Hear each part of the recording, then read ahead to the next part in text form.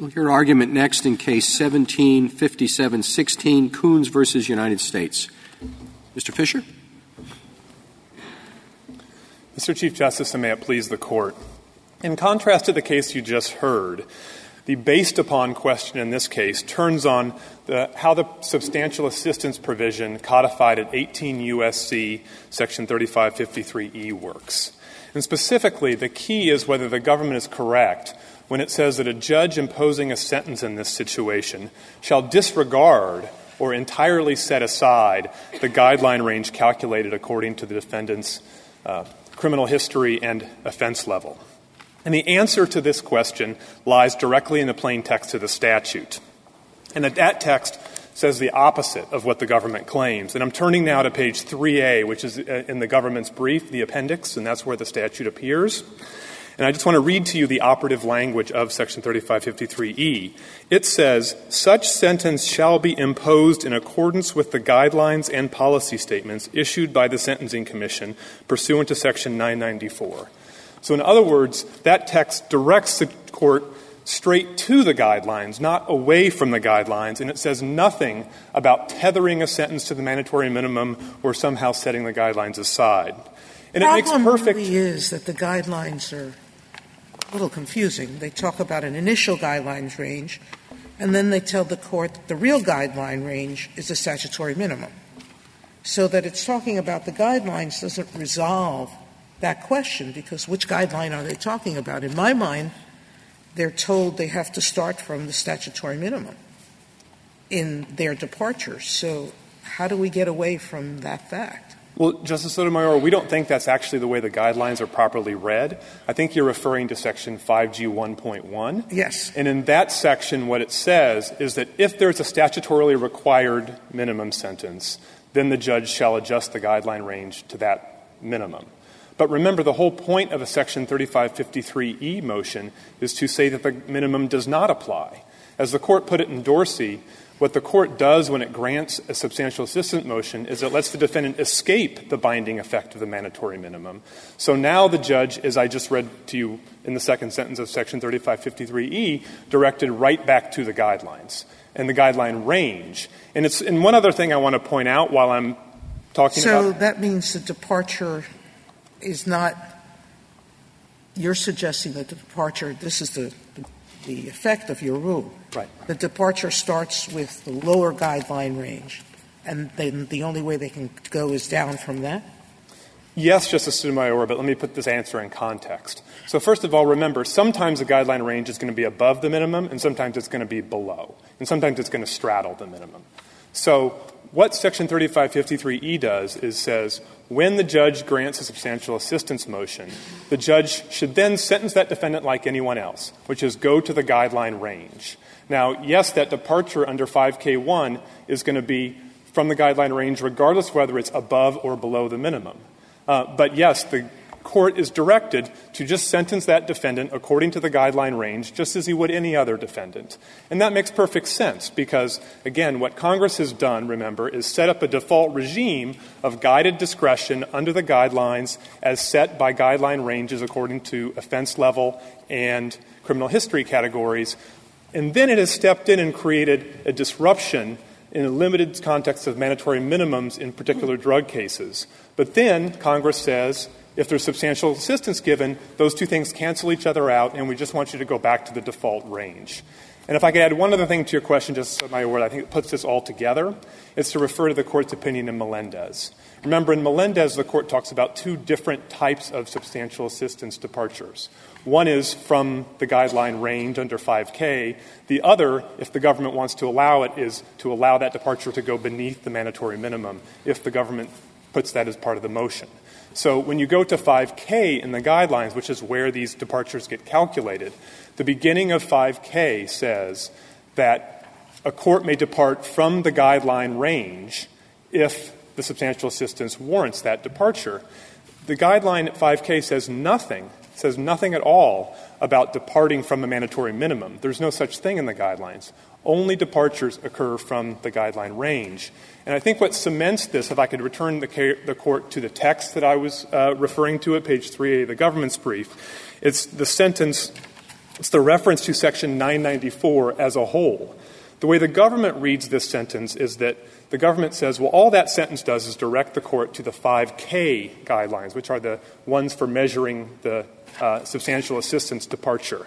But if that were so, what that text would say is Section 994N, because subsection 994N is the place in the Commission's authority where Congress directs it to deal with substantial assistance scenarios. But instead what Congress did in Section 3553E is refer to 994 as a whole, which includes the entire guideline system.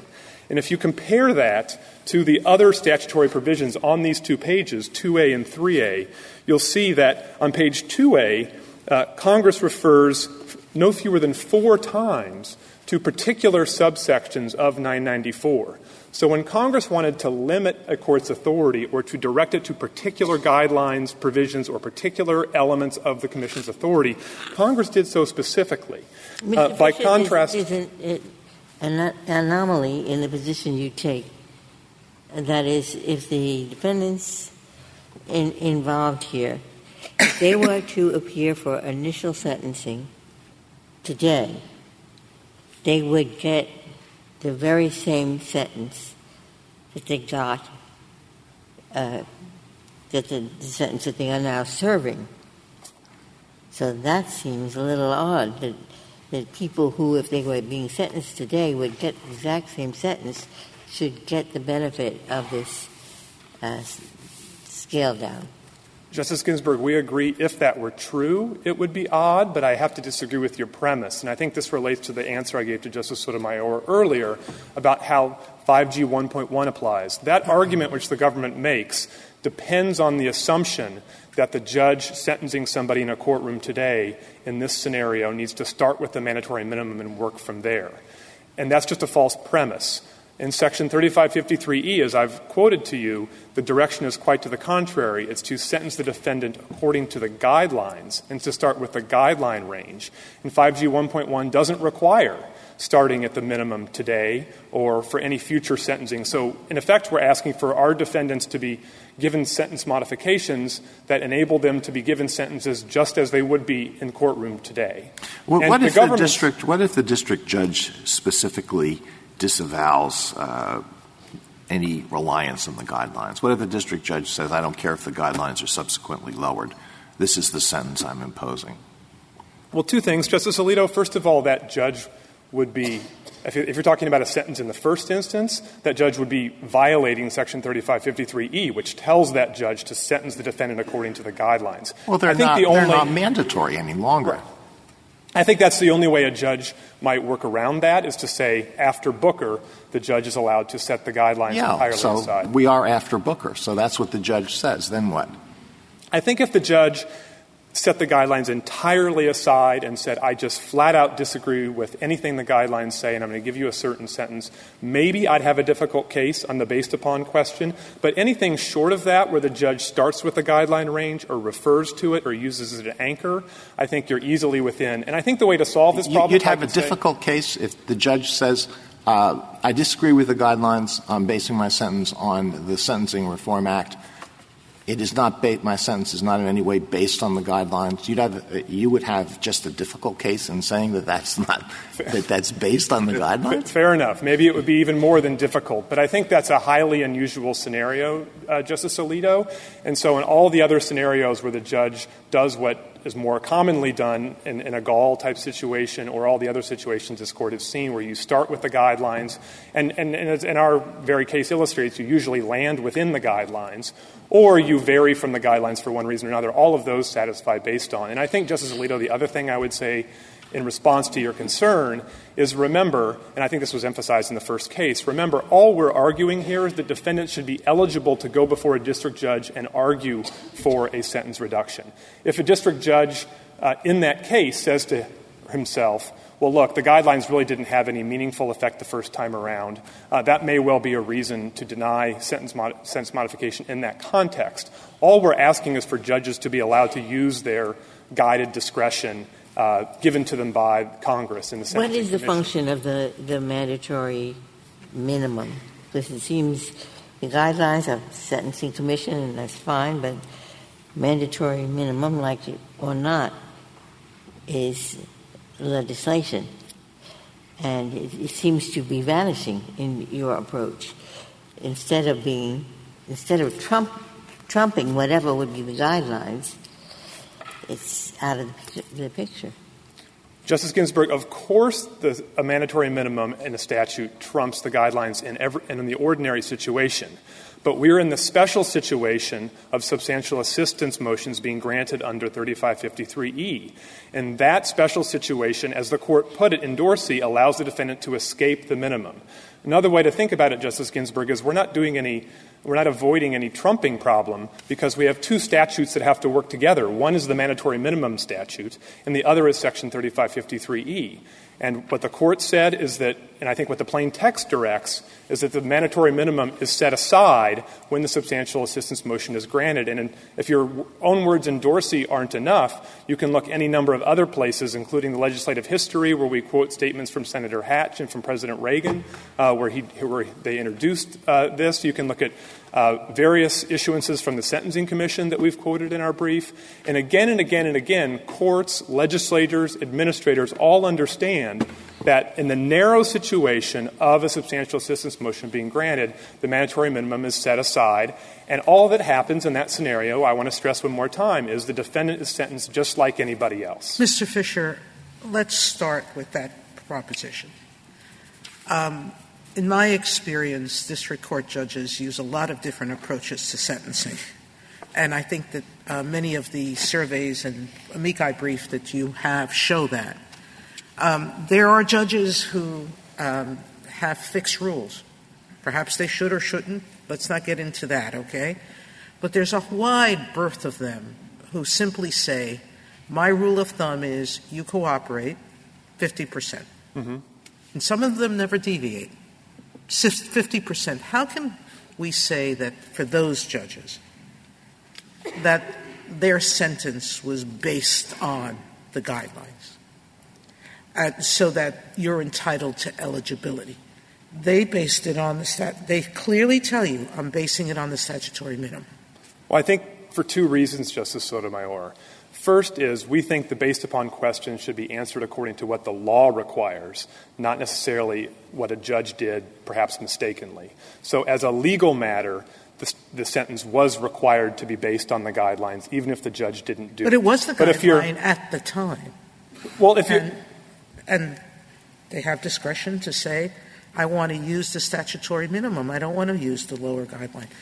I'm going to ask the other side about the many judges who do use the guidelines in substantial assistance. They say it. Right.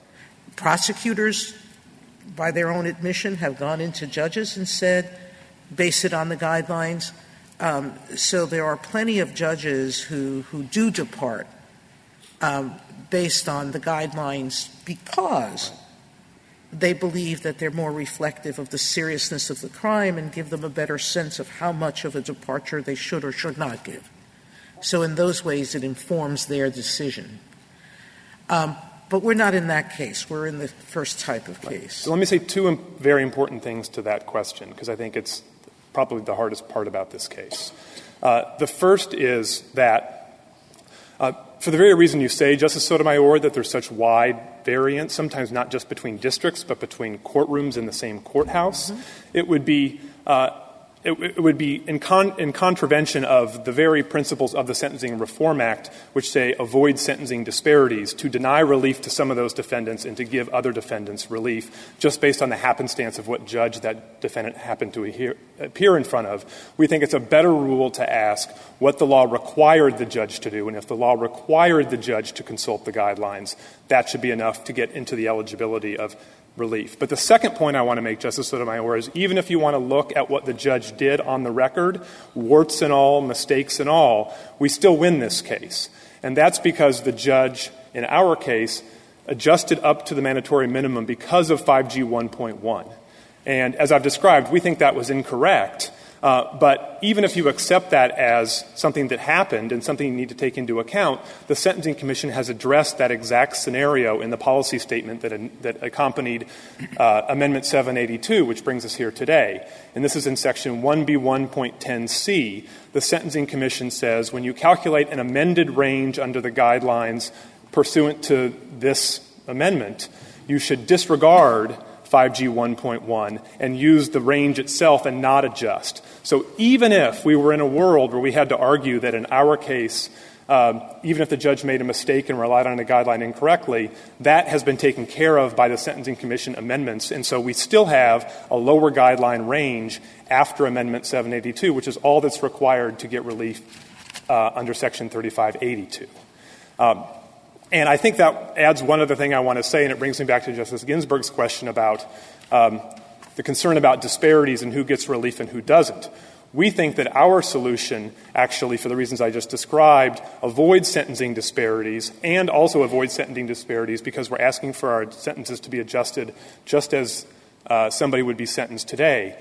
As we point out in our briefing, though, the government is the one that creates the disparity problem because under the government's view, people whose guideline ranges were above the minimum, and even if the judge sentenced below, those people are eligible for Section 3582 relief. And the only difference between those people and our clients in this case is that the guidelines measured their crimes as being more serious than the ones our clients committed. And we think it would be highly irregular and, in fact, perverse for a court to say, for the people who committed more serious offenses but are otherwise identically situated, we are going to grant them relief in sentences reductions, but not the people whose crimes weren't judged to be quite as serious. They're not even allowed to ask the judge to exercise discretion in their favor. So we think that would be a wild anomaly that this court ought to construe Section 3582 to avoid.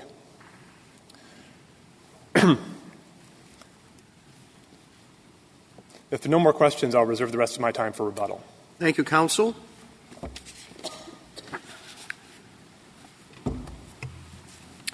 Mr. Fagan. Thank you, Mr. Chief Justice, and may it please the Court. There was very little discussion in the last 20 minutes about anything that happened at these particular petitioners' sentencings. The sentencing transcripts are entirely in the joint appendix, and what you will not find in the sentencing transcripts is any indication that the drug guidelines that the Sentencing Commission has amended had any effect on the sentences that these petitioners received.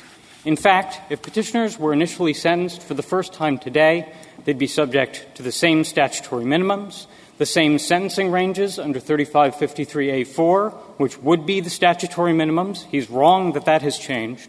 And they would be subject to the exact same rules for taking into account their substantial assistance to law enforcement in adjusting their sentences. The Commission hasn't purported to change any of that. What they're seeking is windfall relief, and they assert that they're entitled to that windfall relief because they claim that the district judge made an error in their cases. They're wrong the district judge made an error, and I'll get to that in 1 second. But even if the district judge had made an error, this Court's decision in Dillon makes quite clear that Section 3582C2 proceedings are not for error correction. They are for sentence reductions in cases in which the sentence was actually based on a sentencing range that the Commission has modified. But I agree with Petitioner's counsel at the crux of this case. Well, it is a sentencing range. That's the force of their argument, which is the sentencing range was raised to the statutory minimum. So the original judge felt bound by that sentencing range because of the statutory minimum, but that became the new guideline.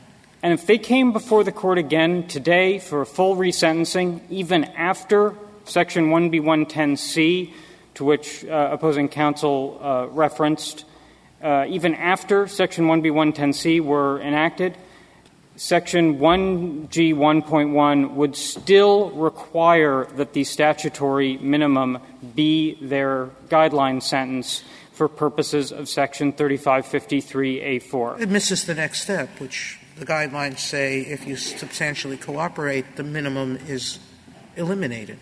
Well, first of all, Your Honor, I don't think that's what the guidelines say, but I don't think the guidelines even could say that. First of all, the guidelines under 994B have to comply with all relevant provisions of law, which means 5G 1.1, setting the guideline sentence at the statutory minimum, isn't optional. That's not a choice the Commission made. The Commission is required by statute to have a guideline like that. But I think The first place to look here before we even get to what the Commission did, and I don't think the Commission has set forth anything like the instruction he suggests, is the language of the statute. And so if we go to page 3A of the government's brief, they want to read Section 3553E as though it were written exactly like Section 3553F, which allows sentencing pursuant to the guidelines without regard to the statutory minimum. And they want to benefit even beyond that. They not only want sentencing to start at their below minimum guideline range, they want a further reduction from that point to their substantial assistance.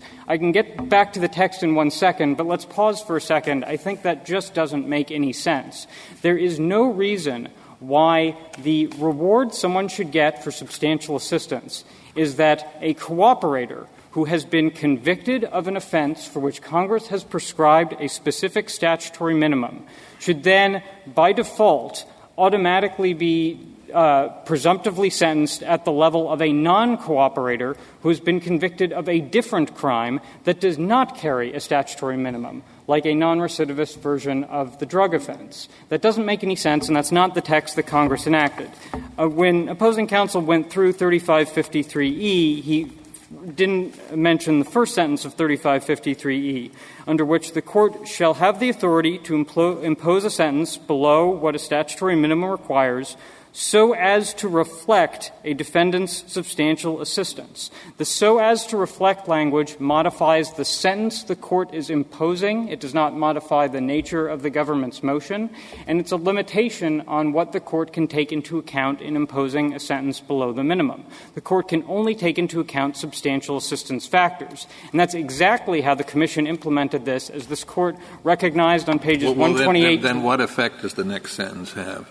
So what that sentence does, Your Honor, is it notes that the guidelines are going to guide the court's discretion, which is exactly what 5K1.1 does, and it's exactly what this court recognized 5K1.1 does in its decision in Melendez, if you look at pages 128 to 129 and note 10. And I think that point is But all the guidelines, not yes, just 5K11. And if you do look at it in other places immediately surrounding this, it does say 994 and then the subsections, and here it just says 994. So there's a reason that all of the guidelines should be taken into account. I do think this was effectively settled in Melendez, Your Honor, but to address as a matter of first principles, I think the reason for that is if we now look at 994N, which is on page 14A of the government's brief, 994N says the Commission shall assure that the guidelines, writ large, reflect the general appropriateness of imposing a lower sentence than would otherwise be imposed, including a sentence that is lower than that established by a statute as a minimum sentence,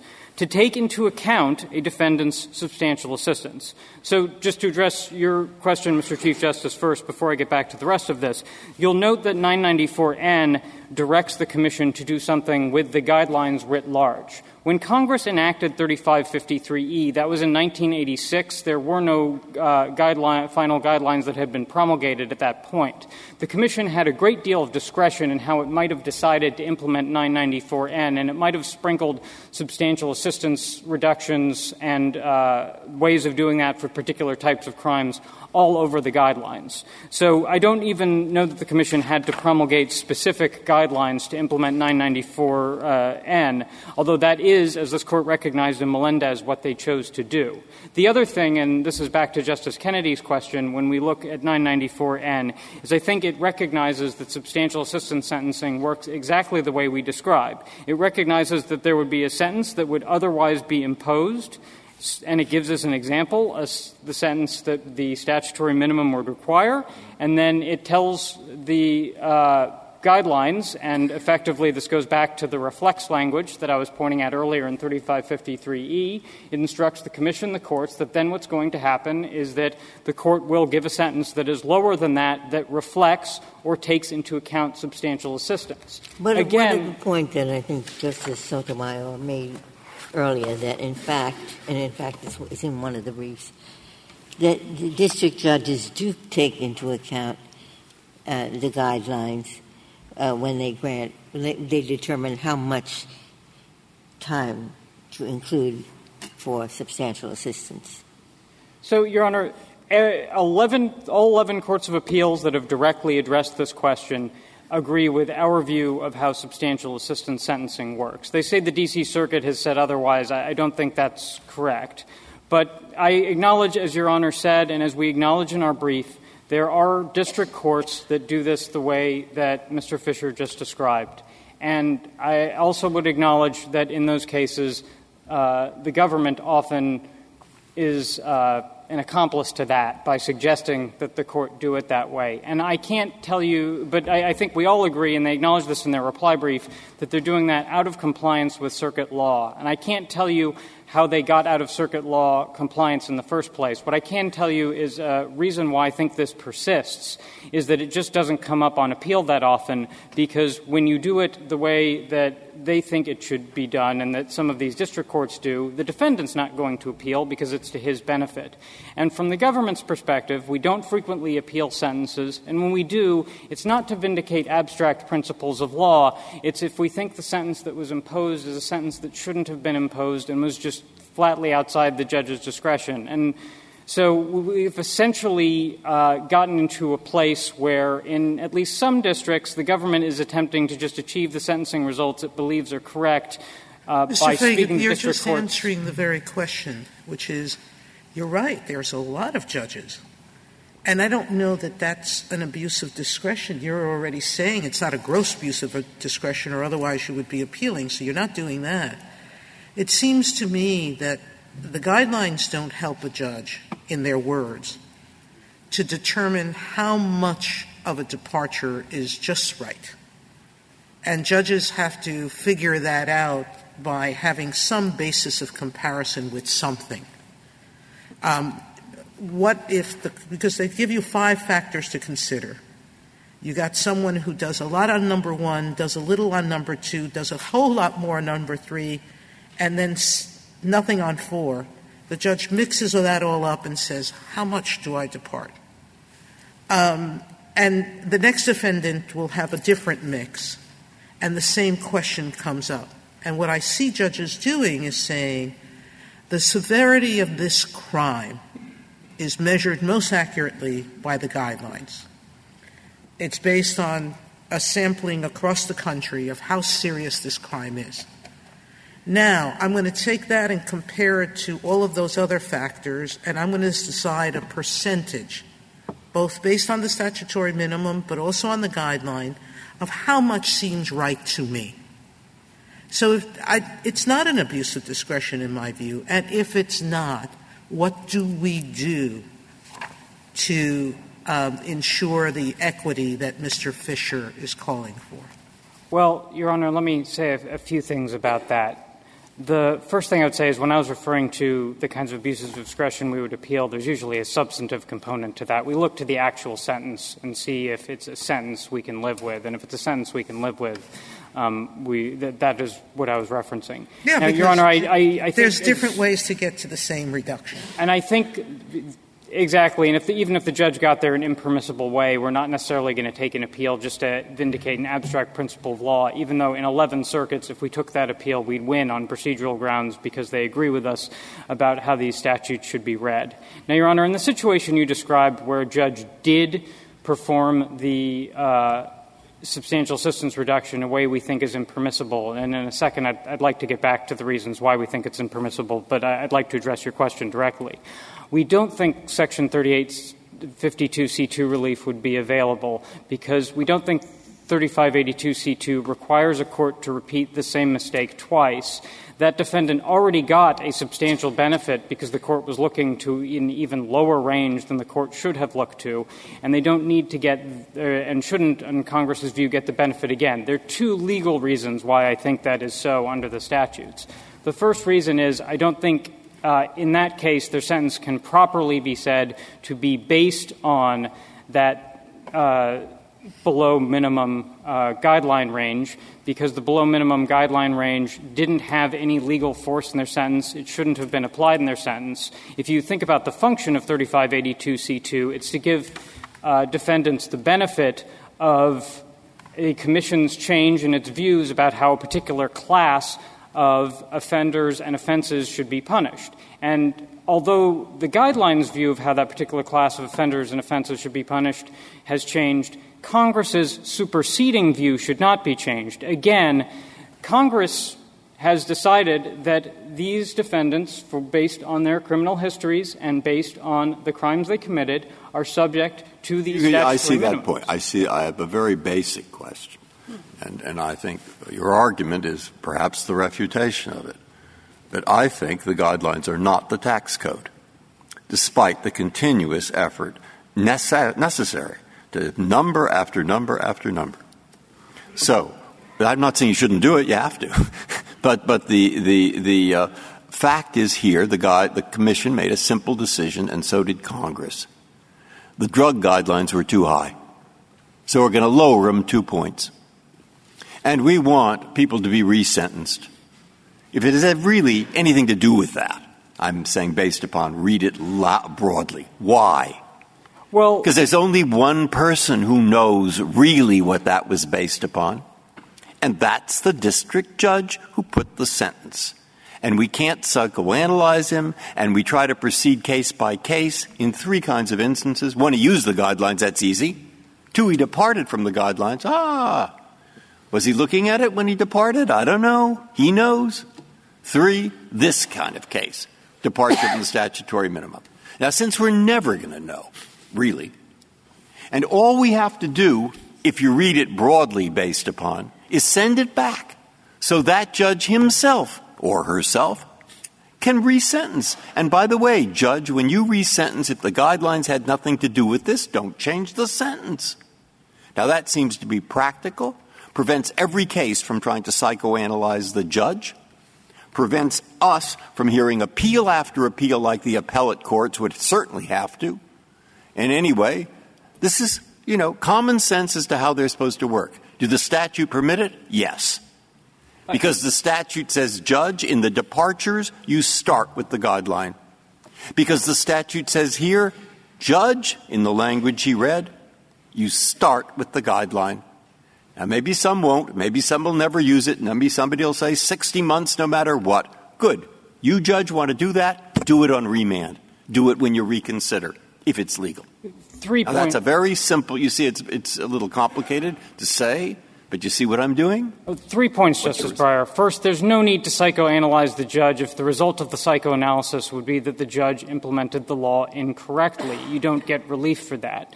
In order to have the court make the same mistake twice. The second thing I'd say is it is a very strange scheme in which the Commission's judgment that the drug sentences are too high is implemented only in the cases of cooperators. If you think of 2 defendants, each subject to the statutory minimum. I sometimes speak more broadly than I should. I don't mean really carry in a psychoanalyst. What I really mean is you look at all these things he wrote in different things and try and put it together. Nor do I mean in every case they wanted to lower it. They wanted to lower it in these cases. That's you're right about that. Your Honor, and my basic point is if the judge considered something the judge should not have considered, that is not a reason, and it particularly where it benefited the defendant, that's not a reason for a 3582C2 reduction. The second thing is just to your instinct that these defendants should get their sentences lowered. If you consider other defendants. I'm not saying that. I'm saying send it back to the judge because he or she is the one who knows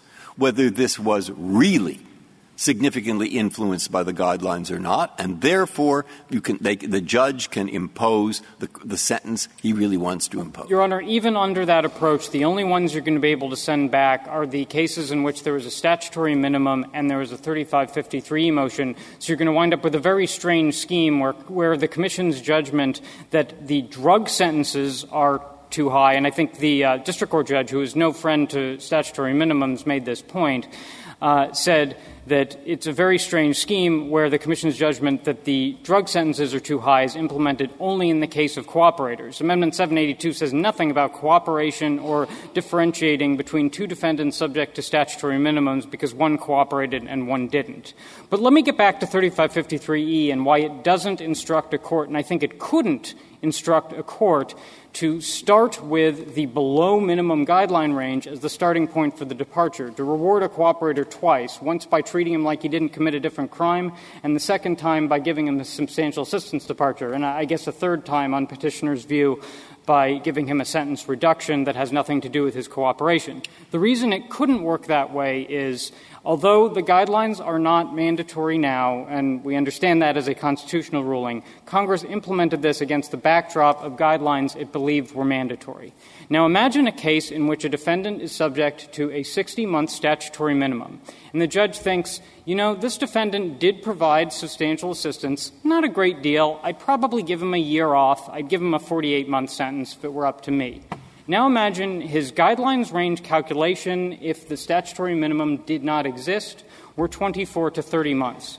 Under their scheme, you'd start with the judge would then be faced with a dilemma.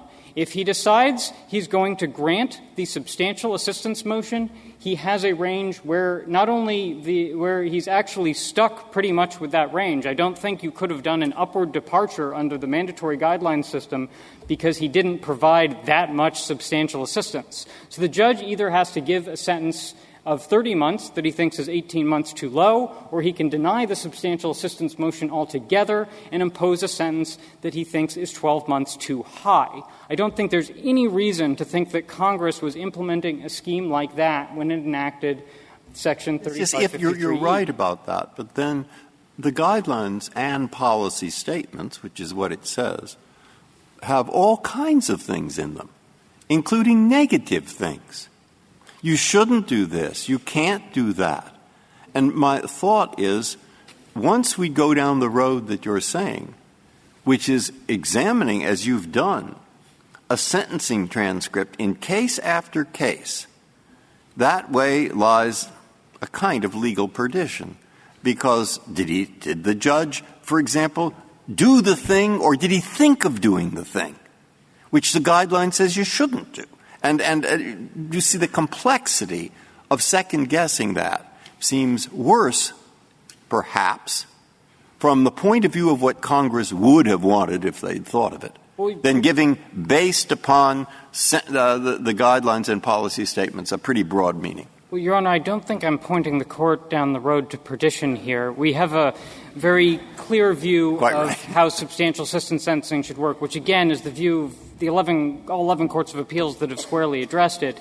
And under that view, we think it doesn't matter what the judge may have had in his mind. You can't, as we've acknowledged when this was up for debate before the Sentencing Commission, judges may have a lot of things in their minds, and some of them are permissible considerations and some of them are not. And I think we trust that district judges at the end of the day should have complied with the law. We presume they did comply with the law. And even if it's apparent that they made a mistake and that the mistake benefited the defendant, we don't go back and give the defendant even further relief on the basis of that mistake. And here there was no mistake at all. Well, why is that, Mr. Fagan? I mean, this language speaks in terms of questions of historical fact. It's what you were sentenced based on, not what you were sentenced, what your sentence should have been based on.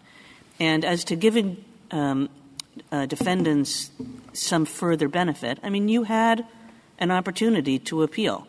And one might say that by thinking about what should have happened, what you are doing is seeking a form of collateral review that you are not entitled to at this point. So, Your Honor, first of all, I know you understand this, but we're now talking about a case that is not like this case. In this case, they have no argument, and they haven't really made one, that their sentences were based on the guidelines. That's true, but that's a different argument from the one fact you are making in general. I mean, you started off by saying, look at the transcript, it wasn't based on that. But you've moved to saying we shouldn't be looking at what it was based on. We should only be looking at what it should have been based on. And I guess my question is textually, why is that true? And sort of, structurally, why should it be true given, it's sort of like a second shot at an appeal? So there are a couple of reasons, Your Honor. I just want to be clear that we were talking about a case that's not this one. There are a couple of reasons. One is just as a practical matter, you would be requiring the government to appeal even sentences it thought it was substantively fine with and could live with just to preserve down the road some procedural objection to 3582C2 relief. And I don't think that's a great use of the courts of appeals time or, frankly, the government's own resources. But there are two statutory reasons why I don't think that approach is the right one. One is the one I was discussing with Justice Sotomayor earlier, which is that I don't think a sentence can be said to be based on, that is, the legal foundation of the guidelines aren't the legal foundation of the sentence if they're not even the guidelines that the court was required to apply. So, again, 3582C2 — Because I don't quite understand that just as a matter of language, something can be based on a legal error. Well, Your Honor, here, I think based on a sentencing range actually has a very specific meaning. As we point out in the first section of our brief, and as petitioners never really respond to in their reply brief, sentencing range is a term that's only used in 3 different places in the statute. And I think the relevant places here are, one, we see it in 3582C2. We also see it in Section 3553A4 as the thing that the number that the guidelines give back to you, or the range of numbers in most cases that the guidelines give back to you under 3553A4. And I think based on the sentencing range means that the number that 3553A4 gave back to the district judge when he computed the guidelines was actually the number — it should actually be that number. And where there was an error there, I don't think 3582C2 should be applied to give the defendant further relief. And the reason for that is the guidelines, the third place sentencing range is used, are required to return a sentencing range to the district judge that complies with all statutory law. And when the commission changes a guidelines range, it only has permission to do so outside the context of statutory minimums. And so the whole function of 3582C2 is to give defendants the benefit of judgments that the commission has made that would change their sentences if they were sentenced properly for the first time today, and that puts them on par with defendants who are getting sentenced properly for the first time today. It doesn't really make sense to give them relief where the commission's changed a judgment that shouldn't have had any effect on their sentences to begin with. The second legal operative rule I would suggest here, and this is specific to the context of statutory minimums, is that nothing in Section 3582C2 itself or any related statute allows the commission to grant retroactive sentencing relief that would allow a defendant to receive a sentence that is below a statutory minimum. They don't claim that the commission could write a rule that says everyone who is sentenced to a 20-year statutory minimum under 21 U.S.C. 841 now gets a 10-year sentence. Instead, to the extent they're relying on the ability of the commission or the judge to recommend or impose a sentence that is below the statutory minimum, they're relying on Section 3553E. And for the reasons I've given, and I'm happy to get back to and perhaps add a few more, Section 3553E does not remove the mandatory minimum for all purposes. What it allows is a sentence that reflects or takes account of substantial assistance. And the entire delta between the statutory minimum and the sentence the defendant actually receives has to be based on substantial assistance factors. Neither the guidelines, I think, nor, dare I say, common sense suggest that one of those factors should be the sentence that a non-cooperating defendant would have received had he been convicted of a crime that Congress did not deem serious enough to warrant a statutory minimum. We can disagree, we don't, but one could disagree, as the district judge did, with the policy wisdom of some of these statutory minimum sentences. But the fact remains that in the eyes of Congress, a defendant who has committed an offense like these petitioners did, with the criminal history that these petitioners have, has committed an offense that warrants a particular statutory minimum. There's one small point I didn't quite understand. In the course of your answer to Justice Kagan, you indicated that if this had to go back to the district judge, per Justice Breyer's common sense approach, that would mean that the government at the first sentencing hearing would have to make all of its arguments or it waive them. I thought it was just a new sentencing procedure. You could say, well, Your Honor, the first time you had this sentence, we thought that we made our case, and we did. But there are many other things to consider. You could say that in the second hearing, couldn't you? I'm not sure that we could, Your Honor, because the Court made clear in Dillon it's not a complete resentencing. You essentially do everything the same way you did at the first sentencing and just Is there any authority I could look to see if there's this waiver? To a waiver of the... Well, I mean, you said you have to preserve all these points, so you can't I was do them on round two, that you're barred on round two. So Dillon addresses the fact that this isn't a full resentencing proceeding, and I was responding to Justice Kagan's suggestion that the government had effectively acquiesced to Section 3582C2 relief when in a case, again, not this case, where substantial assistance sentencing was done improperly and the government hadn't appealed. I'd also like to quickly address opposing counsel's suggestion that we're creating sentencing disparities. I think they're creating sentencing disparities in three different ways. The first is a timing disparity. Again, under our view of how substantial assistance works, which is the law of all the circuits that have addressed it, and I think the only fair reading of the statutes, they would have a very strange timing disparity where they're entitled to Section 3582C2 relief simply because they were sentenced before Amendment 782, whereas identically situated defendants sentenced today wouldn't get relief. I think Justice Ginsburg pointed this out earlier.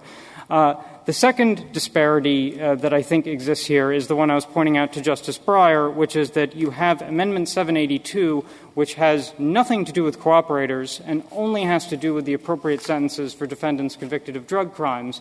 And yet, as to two different defendants, both of whom Congress believed committed the same crime and deserved the same statutory minimum, only the cooperator gets the benefit of the Commission's judgment on a matter that the Commission's judgment isn't controlling because we know what Congress specifically thought because there's a statutory minimum.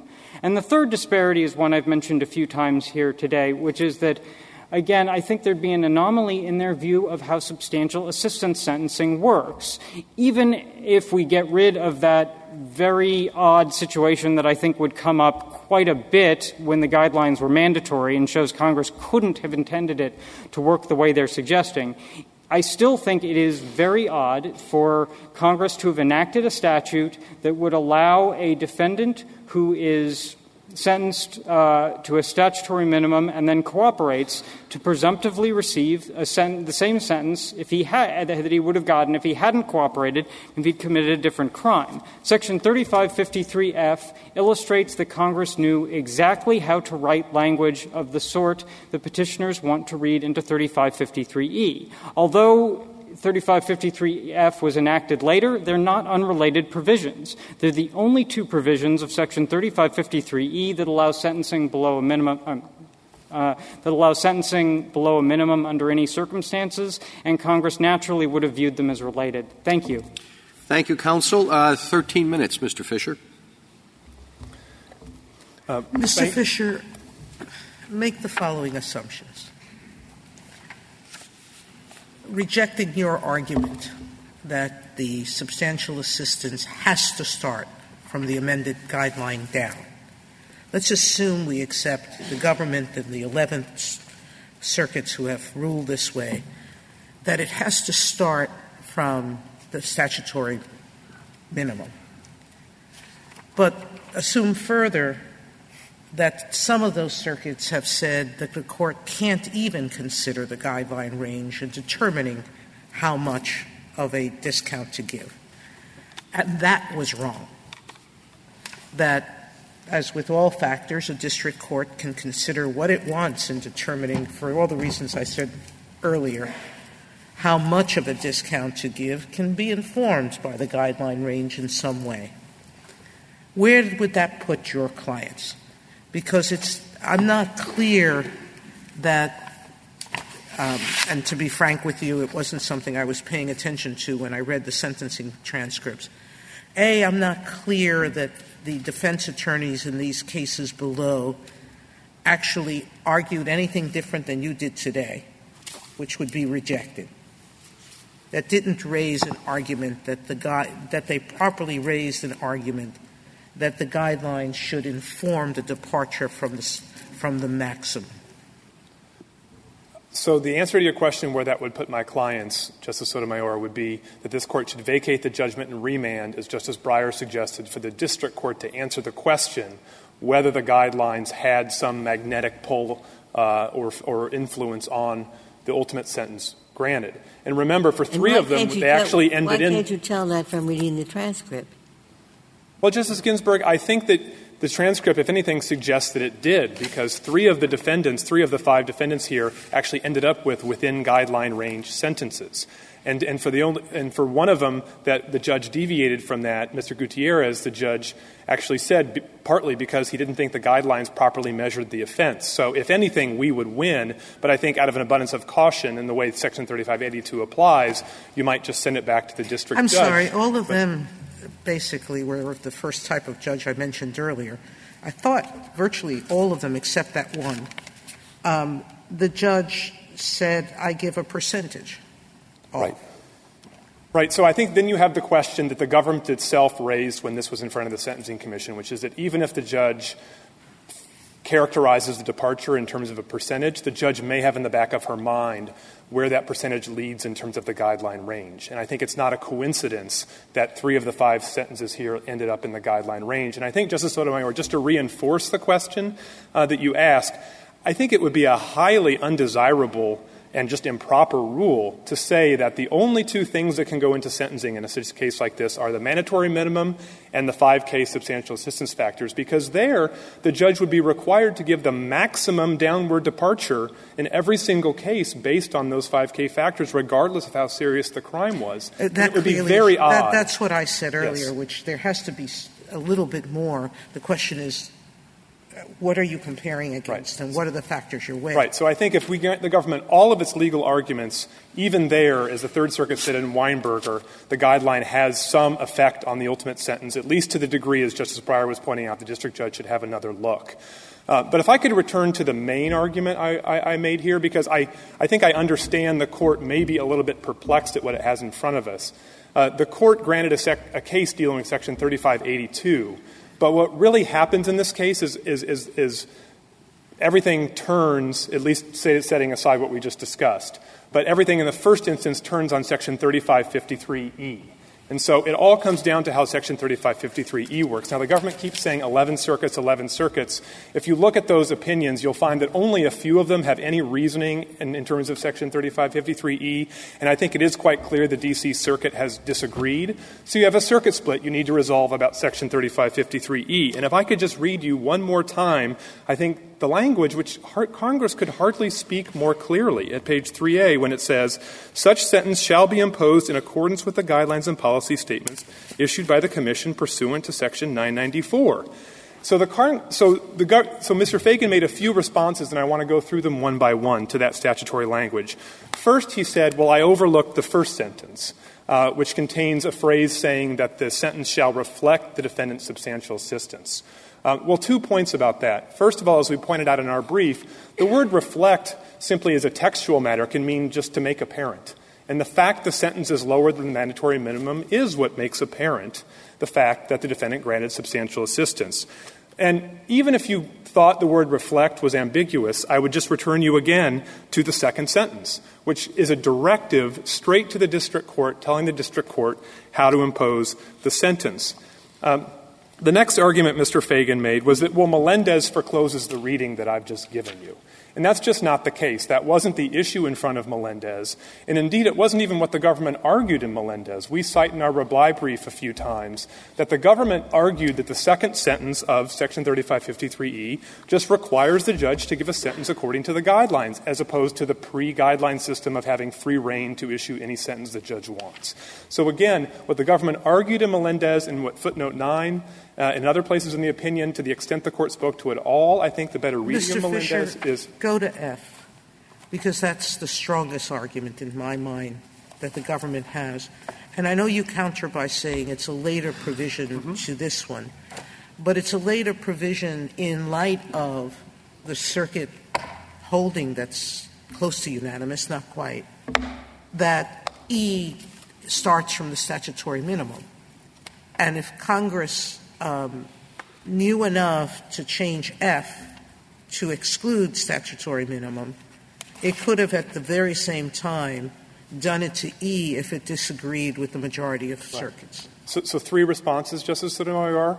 First of all, Section F was enacted in 1994, and I think there were very few circuits that had spoken to the E issue at that point. Almost all of the authority the government cites comes later. And indeed, what you find in those cases are courts comparing E and F and thinking that E's mean something different than F. And so that's what's driven them off the rails, is the existence of F. Our position to start with, as a statutory matter, is E has to mean what it meant for the first 8 years before F was ever enacted. F can't have changed what E means. But if you do want to compare them, so we think you shouldn't compare them, but if you do want to compare them, the operative language in F is almost identical to the operative language in E. It says that the court shall impose a sentence pursuant to the guidelines promulgated by the Sentencing Commission under Section 994. It's almost precisely the same language that is in the second sentence of subsection E. And so then all the government is left with is, well, language before that in F talks about without regard to the mandatory minimum, whereas what we have in subsection E is language that says the court has the authority to sentence below the mandatory minimum. And the question I think that you would be asking is, do those two things mean anything different? And we think the answer is no, because, and this goes to even more to what Mr. Fagan was saying, the whole point of a mandatory minimum is to set a floor. And so either you have a floor or you don't. And once Congress tells you you don't have a floor anymore, there's no work left for a mandatory minimum to do. So saying that a court has the authority to sentence below a mandatory minimum is the functional equivalent of saying sentence without regard to the mandatory minimum, because that's the only thing a mandatory minimum can do is set a floor. So once it's gone, it's simply gone. It doesn't come back to life. And it doesn't hang around like a zombie who's been killed and somehow still has some pull on the sentencing judge's discretion. And I think that all of what I'm saying is reinforced, as the Chief Justice pointed earlier, and I pointed earlier, to the points in the Section 3553E provisions where Congress points directly to subsets of 994. It doesn't point directly to Section 994N, which would support the regime Mr. Fagan is describing. It says 994 as a whole. And again, Justice Sotomayor, what does subsection F do? It's the only other section that directs the court holistically to Section 994. So we think Congress was doing the same thing. And that's what the court itself said in Dorsey. In Dorsey, the court said there are two ways for a judge and a defendant to escape a mandatory minimum. One is sub E, the other is sub F. And the court treated them as equivalent. So I want to make two final points. The last point, aside from all these legal points that Mr. Fagan made and the government makes, was a policy argument, that it would be a double benefit of sorts for cooperators to have their sentences pegged under E to a guideline and then perhaps departed down from that. We just disagree with that premise. Remember, it's not the benefit of cooperation is to be treated just like anybody else. It's not a double benefit. It's just a benefit. It's just telling the court, look, if you have a cooperator, take away the mandatory minimum and sentence him just as you would sentence anybody else. Now, the judge would have discretion to give that defendant a within-guideline range, or the judge would have discretion, if there were exceptional cooperation, to go below the guideline range. But that's in the court's discretion, and Congress has just given the court the ordinary discretion that somebody else would have. Another way to think about what E does is it says we want all cooperators treated the same. Regardless of whether the cooperator is subject to a mandatory minimum or not, we want to lift the mandatory minimum for those who are and just have them sentenced according to the guidelines. So cooperators are very important to the justice system. The government relies on them heavily.